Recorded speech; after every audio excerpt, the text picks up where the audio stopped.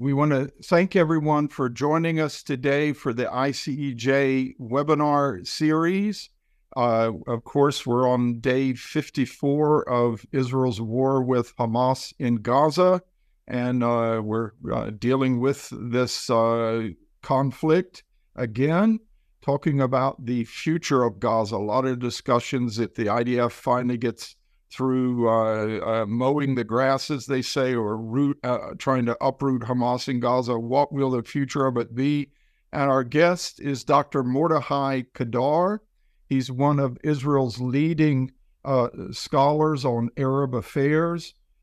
He formerly served for 25 years with the Israeli military's intelligence unit and has been a lecturer at Bar-Ilan University, and was one of the fellows with the Begin Sadat Center, the Basis Center there, now one of the founders of Newsreel, an independent news outlet and a news website. And it's good to have you, Mordechai. Good to see you. Thanks a lot so much for having me, and I'm honored to be in your program. Yes, thank you. We just hope you're doing well. I know you've probably been in great demand over the past 2 months of this conflict because you know the Arab world so well. And some people may not know it, but you can go on YouTube and find videos of Dr. Kedar on Al Jazeera, other Arab language networks, and really giving them the walk forward. Standing up for Israel, the history of the Jewish people, their right to the land. And he's just one of my heroes for the way he's just so bold and blunt with some of the Arabic media. But Mordechai, we're talking about the future of Gaza, but first we have to talk about the past of the Gaza Strip. How did Hamas come into being? It was basically born there, also in the West Bank. And how did it take over Gaza? Very quickly for our viewers. Well, Hamas was established in late 1987 as the kind of Muslim Brotherhood organization which formerly dealt with da'wah, means social issues. But when the first Intifada erupted in December of 1987, it suddenly became a fighting militia.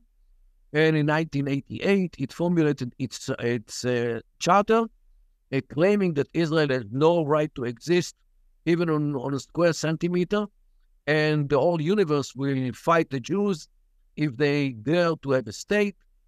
Even the stones and the trees, they actually quote something from the Quran, from the Hadith. And definitely they are in a jihad, means a holy sacred war against the Jews, because the Jews do not accept the status of dhimmis, which Islam gave them. They don't want to be subjugated to Islam, just like Christians, and therefore they establish a state with the support of Christians. After all, Lord Balfour, the Minister of Foreign Affairs of Her Majesty, was an evangelical Anglican Christian. Now, the whole state of Israel, in the view of Hamas, it's a conspiracy between Christians and Jews, especially evangelical Christians. So, therefore, Israel has no right to exist, and a jihad should be waged against Israel until its collapse. It could be 10 years, 100 years, 200 years. Time doesn't matter in these issues, because the Quran states that Allah is with those who have patience. There is a verse in the Quran which says it, means they have a lot of patience, and therefore Allah is with them. Allah will support them. Allah actually, in their view, gathered the Jews in the state of Israel in order to ease it on the Muslims, to get rid of them all at one war. And this is what they believe, and all their actions are derivatives of their belief. In 2006, in January 2006, they actually won the elections of the PA, which was established in 1994 already in order to face Hamas, because Israel believed in those days that the PLO, in the form of the Palestinian Authority, will fight the Hamas and the Islamic Jihad, another jihadist organization, will fight them without the restrictions of human rights organizations and the Supreme Court in Israel. And this was the raison d'etre behind the establishing of the Palestinian Authority in 1994, or the agreements already, which were signed in September of 1993, the Oslo agreements.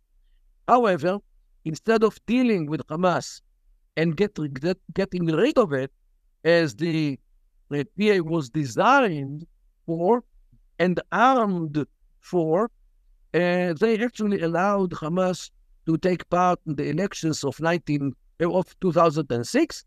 And in January 2006, Hamas actually won the majority of the seats of the Palestinian Legislative Council. And they actually took, by elections, they took the Palestinian Authority. However, the Fatah did not agree to succumb, so Hamas took Gaza over by force in June of 2007 and established a Hamas state, or Hamastan, in Gaza for 16 and a half years already. They developed a big army. They, alongside with developing a state, with all the organs which a state needs, like ministries of education, health, transportation, infrastructure, everything which a state needs, Hamastan has. They have leaders, they have army, they have police, they have everything. And factually, Hamas is a state since June 2007. Israel allowed it to happen because Hamas served the Israeli interest of dividing the Palestinian Authority. And this way, the PA was in Ramallah and Hamas was in Gaza. And Israel could always say, look at what will happen if the Palestinians have a state. It will turn into a Hamas, either by elections, as happened in January 2006, or by coup d'etat, as happened in Gaza in June 2007. However, Israel allowed it to develop, thinking that all Hamas want is to have a state, to have stability, good economy, good life, good health, good education, making money. And Israel was impressed by the Hamas demand to have thousands of Gazans crossing every day to Israel in order to work, in order to bring food home, in order to develop the place. And Israel actually agreed to this, and until the 6th of October, every single day, more than 20,000 Gazans crossed to Israel in order to work in construction, in the industry, in the agriculture, and everything else. Apparently, many of them were spies for Hamas and brought the information about the Israeli communities near Gaza to Hamas. Therefore, when they actually started their war, they brought with them lists of the houses or the buildings of the homes in the kibbutzim, like Be'eri and Sufa. They knew who are the people who live there, how many people live in every home, and definitely they had the good information. And this is actually how Israel fell asleep on guard, relying on fence, on electronic surveillance, electronic devices which were along the fence, and reduced number of soldiers who really are guarding the fence 24/7. And they understood it. You can add to this the fact that the Supreme Court in Israel, with the years, did not allow the army to deal with disturbances on the fence. The Hamas could come to the fence, could shoot, could throw all kinds of charges. Yet the Supreme Court tied the hands of the army because it's nicer to be cute to these people, although many of them were Hamas fighters, checking our red lines and checking our readiness to face them. And this way they prepared to this big attack of October 7th. Apparently they assumed that Israel can deal with one place or two places where they burst into Israel, but Israel will not be able to deal with 20 places or even more because the forces around Gaza were in reduced numbers during the Israeli high holidays, as it was in October. Definitely, they knew much about us. We were deceived to think that they are deterred, that they are contained, and all they want is more or less like us, because we think like Israelis, liberal, modern, who want good health and good education and good life, and we projected our view on them, thinking that they want the same things, while they were totally different.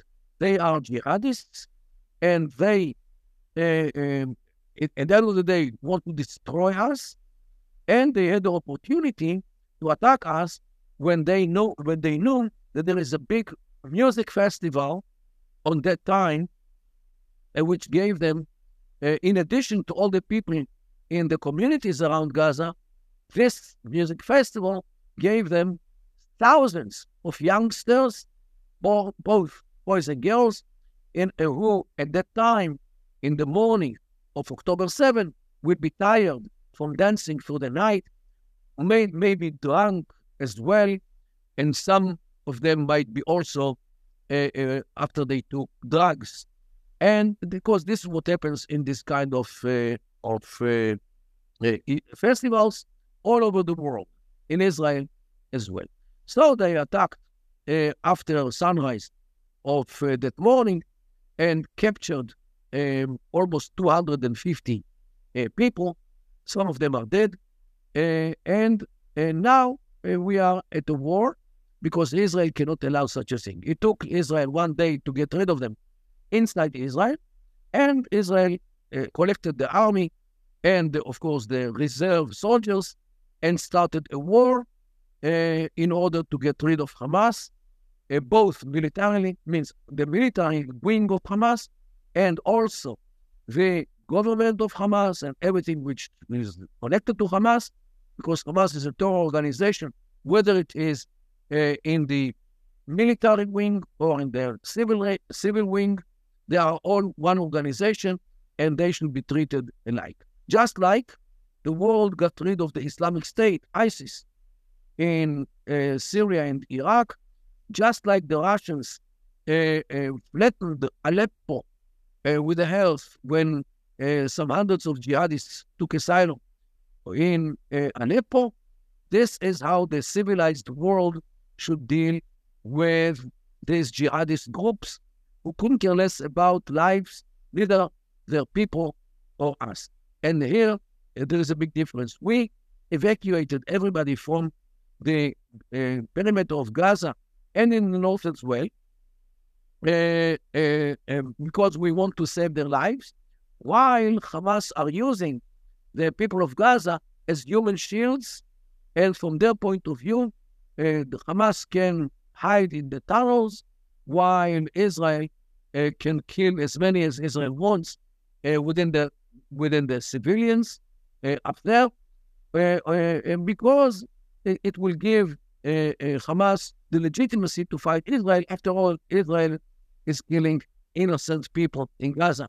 However, innocent they are, I don't know, because many of them rejoiced the victory of Hamas in the October 6th by giving out sweets in the streets, and some of them also took part in the looting and the raping and burning in those communities, and definitely they were with Hamas. One of the Israeli hostages, a man, succeeded to run away from the people who were holding to him, but the people of Gaza caught him and gave him to Hamas. He was released yesterday. So this is the unfortunate situation here that Israel now must get rid of Hamas, because if Israel doesn't get rid of Hamas, the war with Hezbollah is only a matter of time, because we have to restore our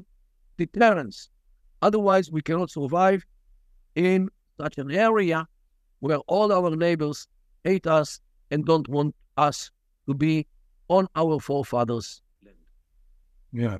Thank you for this opening overview and a very sober look at what happened. I know there are reports that Hamas didn't know about that music festival. It seems like those paragliders headed straight for it. You could hear the music, and it seems like they went straight for it. They knew what was there. They knew exactly. First of all, this is a biannual festival, and this was number 6 or 7. Okay. So, from previous years. Secondly, it was all over the internet. Everybody could read and know what it is. Thirdly, it was broadcast on FaceTime and other platforms on live.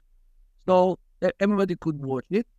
And the workers, which they insisted that they come to Israel to work and to bring some food home, actually saw all the preparations to this festival, because the festival took place like 200 meters from the main road, the 232 road, which is right next to Gaza.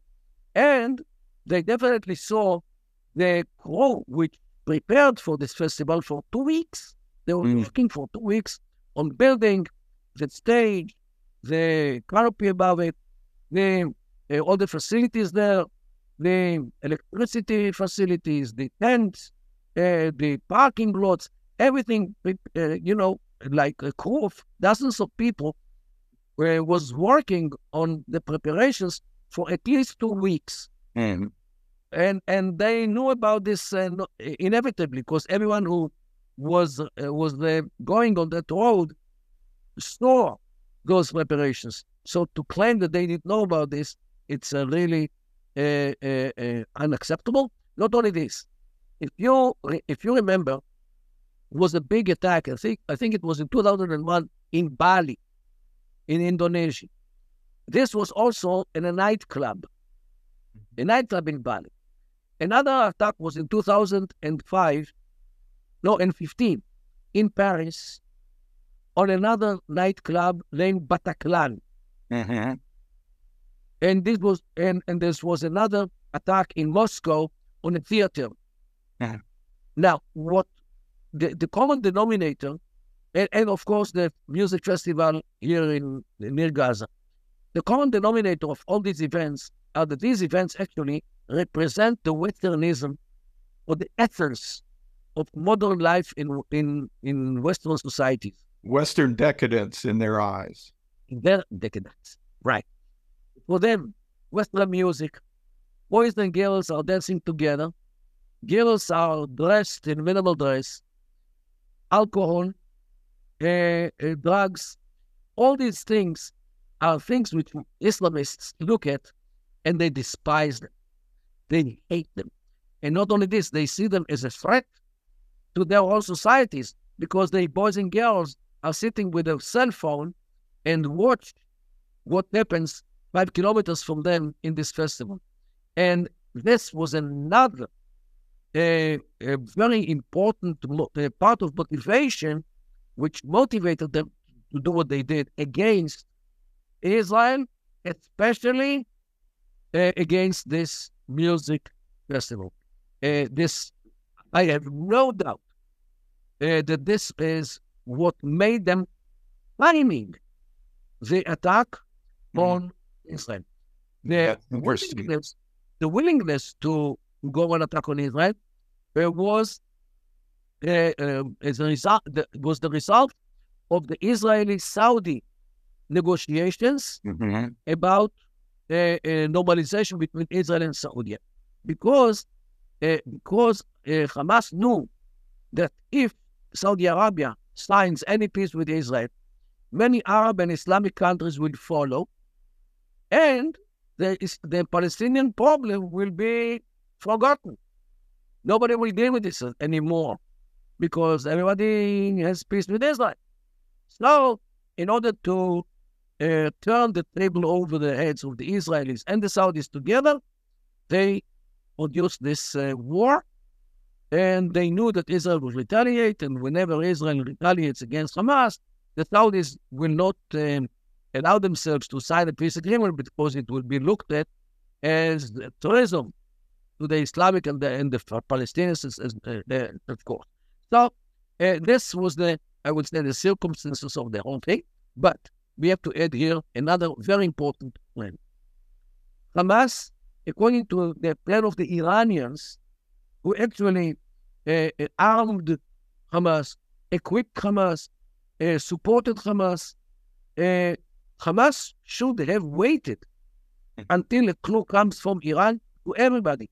Hamas, Hezbollah, militias in Syria, militias in Iraq, militias in Yemen, for them all together to start a war against Israel when Israel is unprepared. In their view, Israel would collapse after 3 days because they would use a barrage of missiles coming from Lebanon, coming from Gaza, coming from Syria, from Iraq, from Yemen. Israel will not be able to face this barrage of missiles, and these missiles would destroy all the infrastructure in Israel: electricity, water systems, transportation system, communication system. Every system in Israel will be destroyed by this attack, and Israel will collapse. And not only this, they will have an aerial invasion on the ground, like what we saw in Gaza.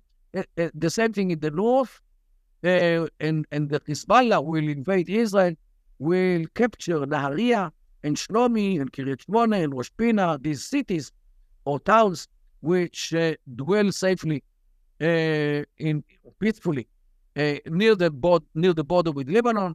Add to this many of the kibbutzim, the other communities, and Hezbollah will be able to capture thousands of people compared to hundreds of Hamas. And this is what they planned, the satanic, diabolic the plan of the Iranians. Hamas should have waited until that time. However, because of what happened with Saudi Arabia and other things, Hamas decided to go for a war by themselves, without the consent and without notifying the Iranians, Hezbollah, and all the other partners of the big war. This actually explains why the Iranians and Hezbollah, until this very day as we speak now, in the 54th day of the war, so far they did not start an all-out war against Israel. What Hezbollah has in the north, along the border with us, is nothing compared to their abilities. We use a whole stockpile of at least 150,000 missiles, which only Hezbollah has.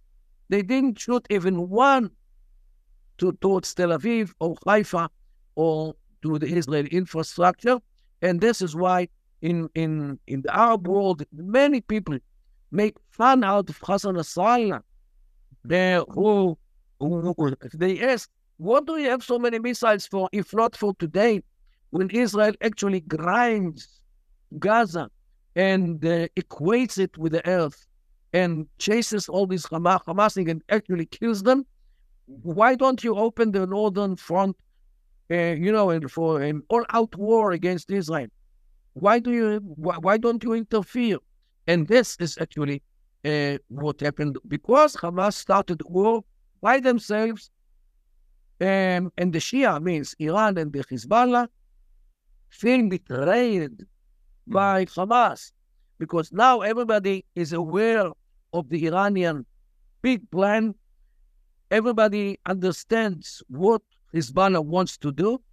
And the worst thing of all is the American flotilla headed by the aircraft carrier Ford with some 8 or 9 ships as well. And this flotilla has the ability to flatten Iran with the earth. So this is something which the Iranians did not take in account, and they actually planned the plan which Israel will collapse until the third day, or it will take Israel 3 days to collapse, before the Americans even understand what is happening. Before the American vessels are leaving Virginia, wherever they are, before Americans are here, Israel will be finished. And this is what the diabolic, satanic plan of the Iranians was, and Hamas actually destroyed it. Now, I'm the last man on earth to thank Hamas for what they did, killing 1,400 Israelis, kidnapping 240 like, and this is an atrocity in every kind of measure. But the alternative was much, much worse. And Hamas actually destroyed the Iranian plan to wage an all-out war, concentrated and planned by at least 5 parties, and this would be much worse than what happened in Gaza. So, on one hand, I'm the last one to thank Hamas, yet the alternative which Hamas exposed was much more devastating for Israel. Yeah. In our search for any sort of bright side in this whole scenario, I think it is good that the overall Iranian plan was exposed by this, and the evil of Hamas was exposed on October 7th. Let's focus on our topic, the future of Gaza. Israel seems very determined and united, believe it or not, that to rid Gaza of Hamas. And that brings up the question, what's going to happen post in Gaza afterwards? Israel has said we're going to have to stay there for a while and be overall in charge of security. Others can come and pay to rebuild it. But the U.S. and others are saying that we need a revitalized Palestinian Authority in post-war Gaza. Maybe some, even Al-Sisi of Egypt said there could be UN or NATO or European or even a pan-Arab force in there. What is a realistic, given where we are today, a realistic picture of the future of Gaza? Well, David, as we speak now on Wednesday, November 29, by the way, this was the day of the Balfour Declaration, which we mentioned. And because of the events in Gaza, people forgot it.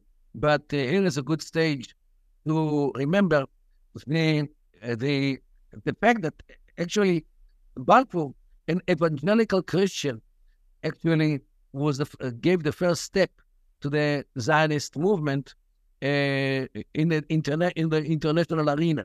Because until that very day, the Zionist movement worked mainly within the Jewish communities. This was the first event of something which was out from the Jewish people, which was part of the re-establishing of the Jewish state on this land. And definitely we have to salute Lord Balfour from this stage. And I definitely take advantage of the fact that I'm here now in order to commemorate Lord Balfour. May he rest in peace. However, when we talk about Gaza, as we speak today, there are all kinds of suggestions to stop the fire, stop the war, as a kind of a deal between Israel and Hamas, that Israel will release all the Palestinians from the Israeli prisons. Hamas will release all the hostages. Hamas will remain in Gaza in a way or another, and it will be allowed to keep its force as it was until today. This is what now Qatar, the sponsor of Hamas, tries to push forward. I'm afraid that the Americans also believe that this is the best way how to finish this saga. Unfortunately, the Israeli people might accept it, although many in Israel, I would even say most of the Israelis, still believe that Hamas should not be there anymore, that all the people of Hamas should be, killed. Otherwise, they will start again to rearrange themselves, or to rearm themselves in order to wage the same war in 15 years from today, because they have patience. And this is why in the Israeli population, there is a big resentment about these rumors, because of these rumors about maybe finishing the war at this point. Therefore, I'm at all not sure that this war will restart itself after the days of Hudna or ceasefire. Yet, I do hope that Israel will do the necessary thing in order to achieve the goals which the government declared from the beginning, to get rid of the military wing of Hamas and to get rid of Hamas altogether. I still hope that Israel will stick to its goals, and the Americans and the Europeans will support these goals, I hope, because they all, I believe, know that if Israel fails vis-a-vis Hamas, it will encourage the Islamists who are everywhere in the world, especially in Western Europe, Central Europe, like Germany, and, of course, the United States of America. And if they are coming out from this war encouraged, the next war is only a matter of time. Yeah, this is, I tell you, the whole imagery of home invasions and people being slaughtered in their beds. Many jihadists, they had great glee with this, and it's something that could spread all around the world. So, I mean, we see this in recent days, this proposal of all Israeli hostages in exchange for all the Palestinian prisoners, and turning it into a permanent ceasefire. There is pressure for that, but I think the Israeli government and military are far more determined to keep grinding away in Gaza. Yes, the army is determined because, after all, don't forget that the army will have to bear the consequences of another renewed Hamas. Yeah. So the army definitely wants to get rid of this Hamas. However, the government apparently is under pressure from the Americans, maybe Europeans, and maybe Egypt as well, part of this, because Egypt doesn't want to be viewed as a country which supported the eradication of Hamas, because it will bring or might bring the Muslim Brotherhood in Egypt to do something nasty against their own state, which succumbed to the Israeli dictates and allowed Israel to let Gaza or things like this. So this is the Arab countries, even those who are with peace agreement with us, especially Egypt and Jordan, might be between the hammer and the hard place because of these considerations. And the Palestinian Authority sort of taking over in Gaza, you don't see that? That's a non-starter right now? It is a big non-starter, because what I'm afraid that is once they have Gaza, they will declare statehood, and now it will be much harder for Israel to deal with terrorists, and we all know that the PA is sponsoring terrorism by sponsoring their families. They have two terror organizations which belong to the PLO. One of them is the Tanzim, the Fatah Tanzim, and the second is the Al-Aqsa Martyrs, who belong to the PLO, and they are openly, explicitly fighting against Israel. So, in my view, allowing them to have a state again, or to restore their statehood in Gaza, for Israel it would be devastating. Yeah, it seems every time they try to declare and birth a Palestinian state, it always gets stillborn. And you got to declare it again because there were dozens and dozens of nations when the Arafat declared in 1988, but there's still no state. Just in the time we have left, can you just say something about the Hamas ideology and how it also targets Christians? And isn't the root problem of all this radical Islamic terrorism, ISIS, Daesh, and Hamas, this Quranic dream, this hadith you mentioned about the rocks and trees calling out, there's a Jew hiding behind me. It's that prophetic vision of Islam that one day they will conquer and rule the world. That this is really what motivates and energizes all these radical Islamic movements, which targets Jews and Christians as the main obstacles to achieving that end. Yes, and they are very much encouraged by the silence of the Christian world to the agony of Christians all over the Middle East, which are suffering from, especially from Islamists and the Muslim Brotherhood organizations. Millions of Christians, Coptic Christians, ran away from Egypt. Millions of Christians ran away from Iraq after 2003. Many of them, I don't know how many, but most of them ran away from Syria as well.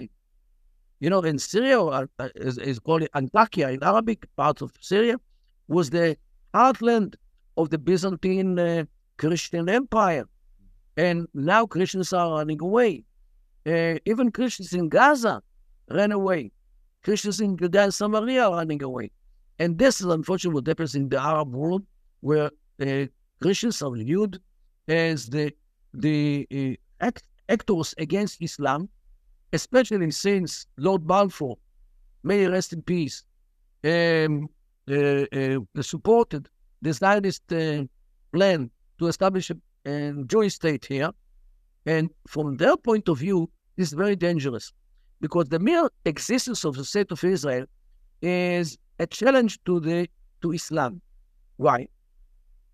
According to the Islamic creed, or the Islamic philosophy, Islam came to the world to replace both Judaism and Christianity.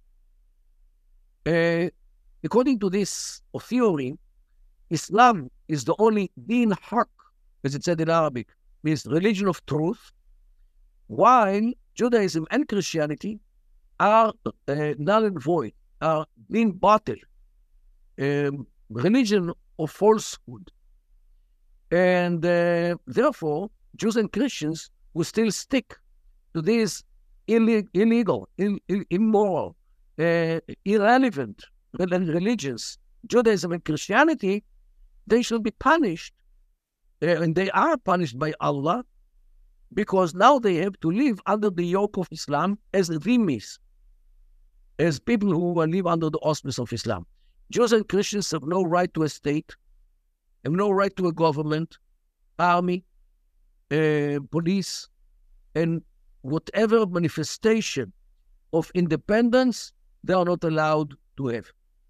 They have to live under the yoke of Islam, paying the jizya, means skull tax, head tax, every month, when they are humiliated, means crawling on the ground, getting a kick in the head, and to run away from the room after they bring the taxes to the tax collector, the Islamic tax collector. And this is how Jews should live under the yoke of Islam. And there are more ways how to humiliate them, like they are not allowed to ride a horse, only a donkey. And the church and the synagogue should be lower than the mosque. And the Christian home and the Jewish home should be lower compared to the Muslims' home. And all kinds of other. Jews and Christians should walk in the Suez Canal rather than in the dry and clean the sidewalk, which is dedicated for the Muslims. The Suez Canal in the Middle Ages, it didn't have only what comes out from the kitchens in the households. Everything which came out from the households was in the street. And the Jews and Christians were forced to walk in it in order to denigrate them, in order to humiliate them, and in order to persecute them in such a way. So this is how Jews and Christians should live. Jews and Christians have no right to a state. And the fact that the state of Israel actually was established by a collaboration and cooperation between Jews and Christians, they view it as a conspiracy against Islam, against the mere existence of Islam. Because if Judaism comes back to life, it goes to a process of resurrection, and then Judaism will come back to life. What will be with Islam, which came to the world in order to replace Judaism and Christianity? This is why Israel, the whole Israel, has no right to exist. The Jewish people are not even a people. They are communities which belong to all the states in the world. And that's where they have to go back to. And this land, Palestine, is a holy endowment land already sanctified by Umar when it was occupied in 638 CE. And there is no way to take out a land from the Islamic world. This is why Spain should return to be Islamic. Sicily, the island of Sicily, should return to be Islamic. Large parts of the Balkans, which were once under the Islamic yoke, should return to be Islamic. And actually, the land of Islam should continue all the way north to the gates of Vienna, where they were defeated in September 11, 1683.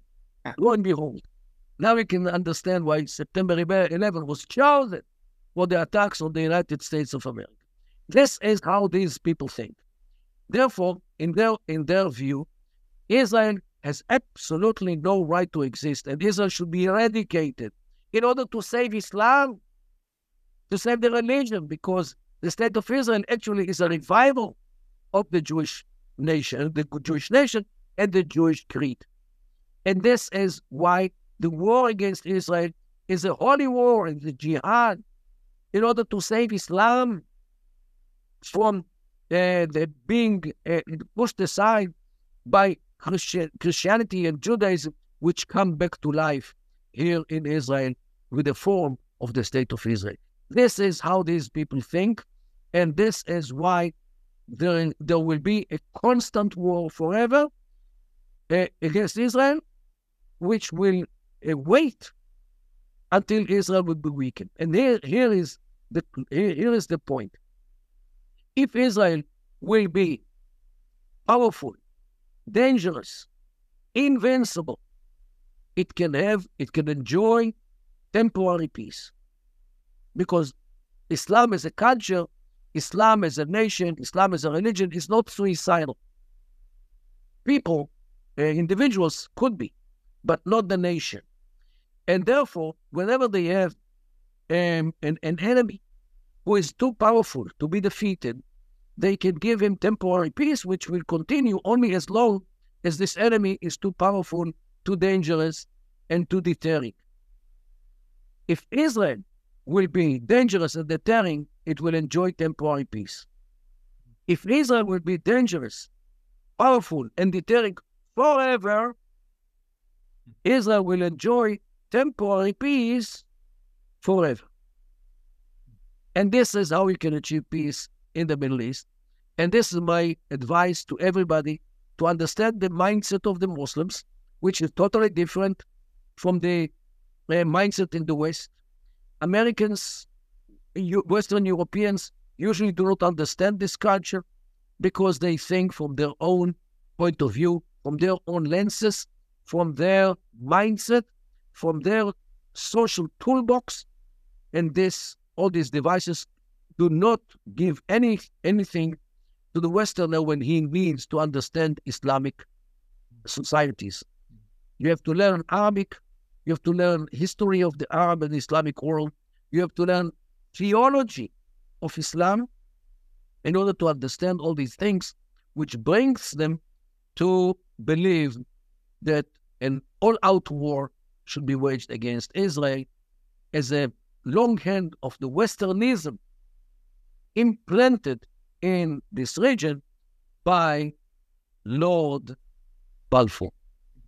Yeah, tribute to him. Yeah, I think even Yasser Arafat, this was sort of what he preached in the mosque in South Africa back around 94, 95, that we got to wait. If our enemy is stronger, we got to wait.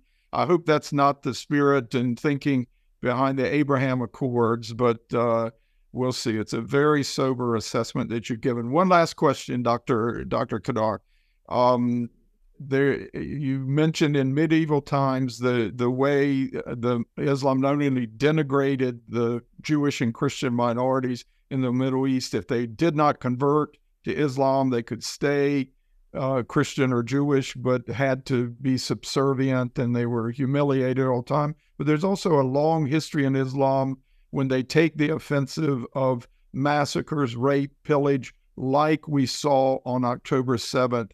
Is that does Hamas see itself carrying on that sort of legacy, or were there actually imams, the reports that imams actually authorized, gave a religious ruling, you can go and rape these Jewish women? Well, this is the way how Muslims, but unfortunately not only Muslims, what they do in war. Look, the Japanese abuse sexually the Chinese women.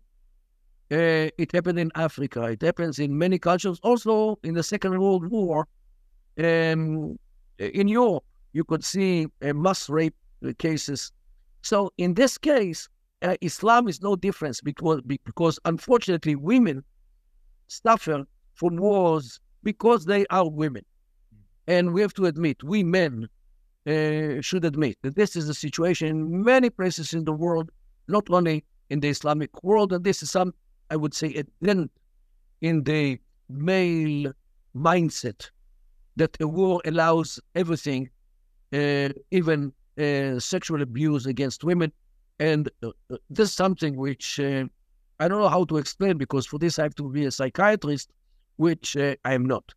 This one thing should be mentioned. Yes, Islam allowed the Muslims to take the lands of the infidels, the lives of the infidels, the property of the infidels, and the daughters of the infidels. We hear it too often in Europe when rape cases, and when the rapists are migrants who came to Europe. And this is a story which comes in the interrogation time after time, what they claim that they're feeling vis-a-vis the European women and girls. You can hear it time and again. Okay, well, I think that's a fair assessment, and we just really appreciate your time and your expertise. You've spent a whole career trying to understand the Arab and Muslim mindset. As far as I'm concerned, you're the leading scholar on Arab affairs in Israel. And I know Bernard, who's the guy, he was the big Muslim scholar in the U.S., Bernard Lewis and others. And I've known Rafi Israeli and Professor, there was another guy at Hebrew U, Yigal Carmon. Yigal Carmon, Rafi Israeli. Yeah. With Bukhari, yes, there are in Israel scholars who do not succumb to the Western political correctness, yes, which actually castrated the research. Because if you cannot write the truth because somebody doesn't like the truth, or somebody is embarrassed when you expose the truth, this is no research.